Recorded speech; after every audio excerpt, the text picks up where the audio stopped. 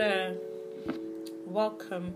My name is Baby, and I am the author of the book My Sexuality and God.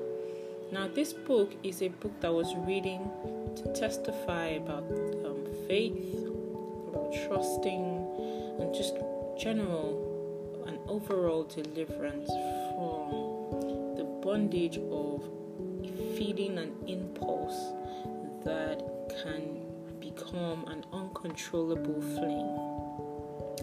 Now, I believe strongly that this book is really needed at this time because quite a lot of us are going through this issue where we're trying to discover how our sexualities, first off, are given to us by God, and how God intends us to manage these desires, and how He intends for us to, use this drive, to our greatest advantage.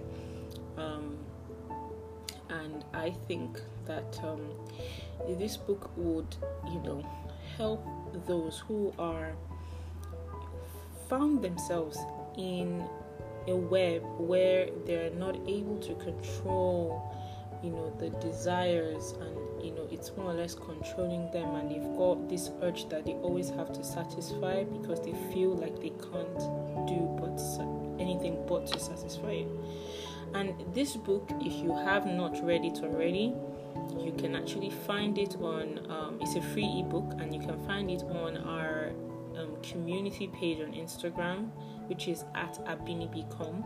You click the link in the bio and you're able to download this book for free.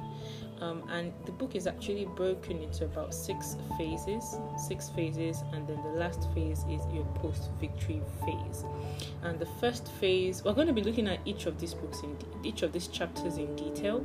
So it's something to look forward to, and the chapters are very, very interactive because it gives you room to talk about things at the end. But then this series is going to even take you a bit deeper. It's going to reveal a bit more things that I did not write in the book, but are things that I know that were impressed upon my heart when I was creating this piece by the inspiration of the Holy Spirit. So invite your friends, and I will see you in the next episode where we'll start studying the first chapter, which is tagged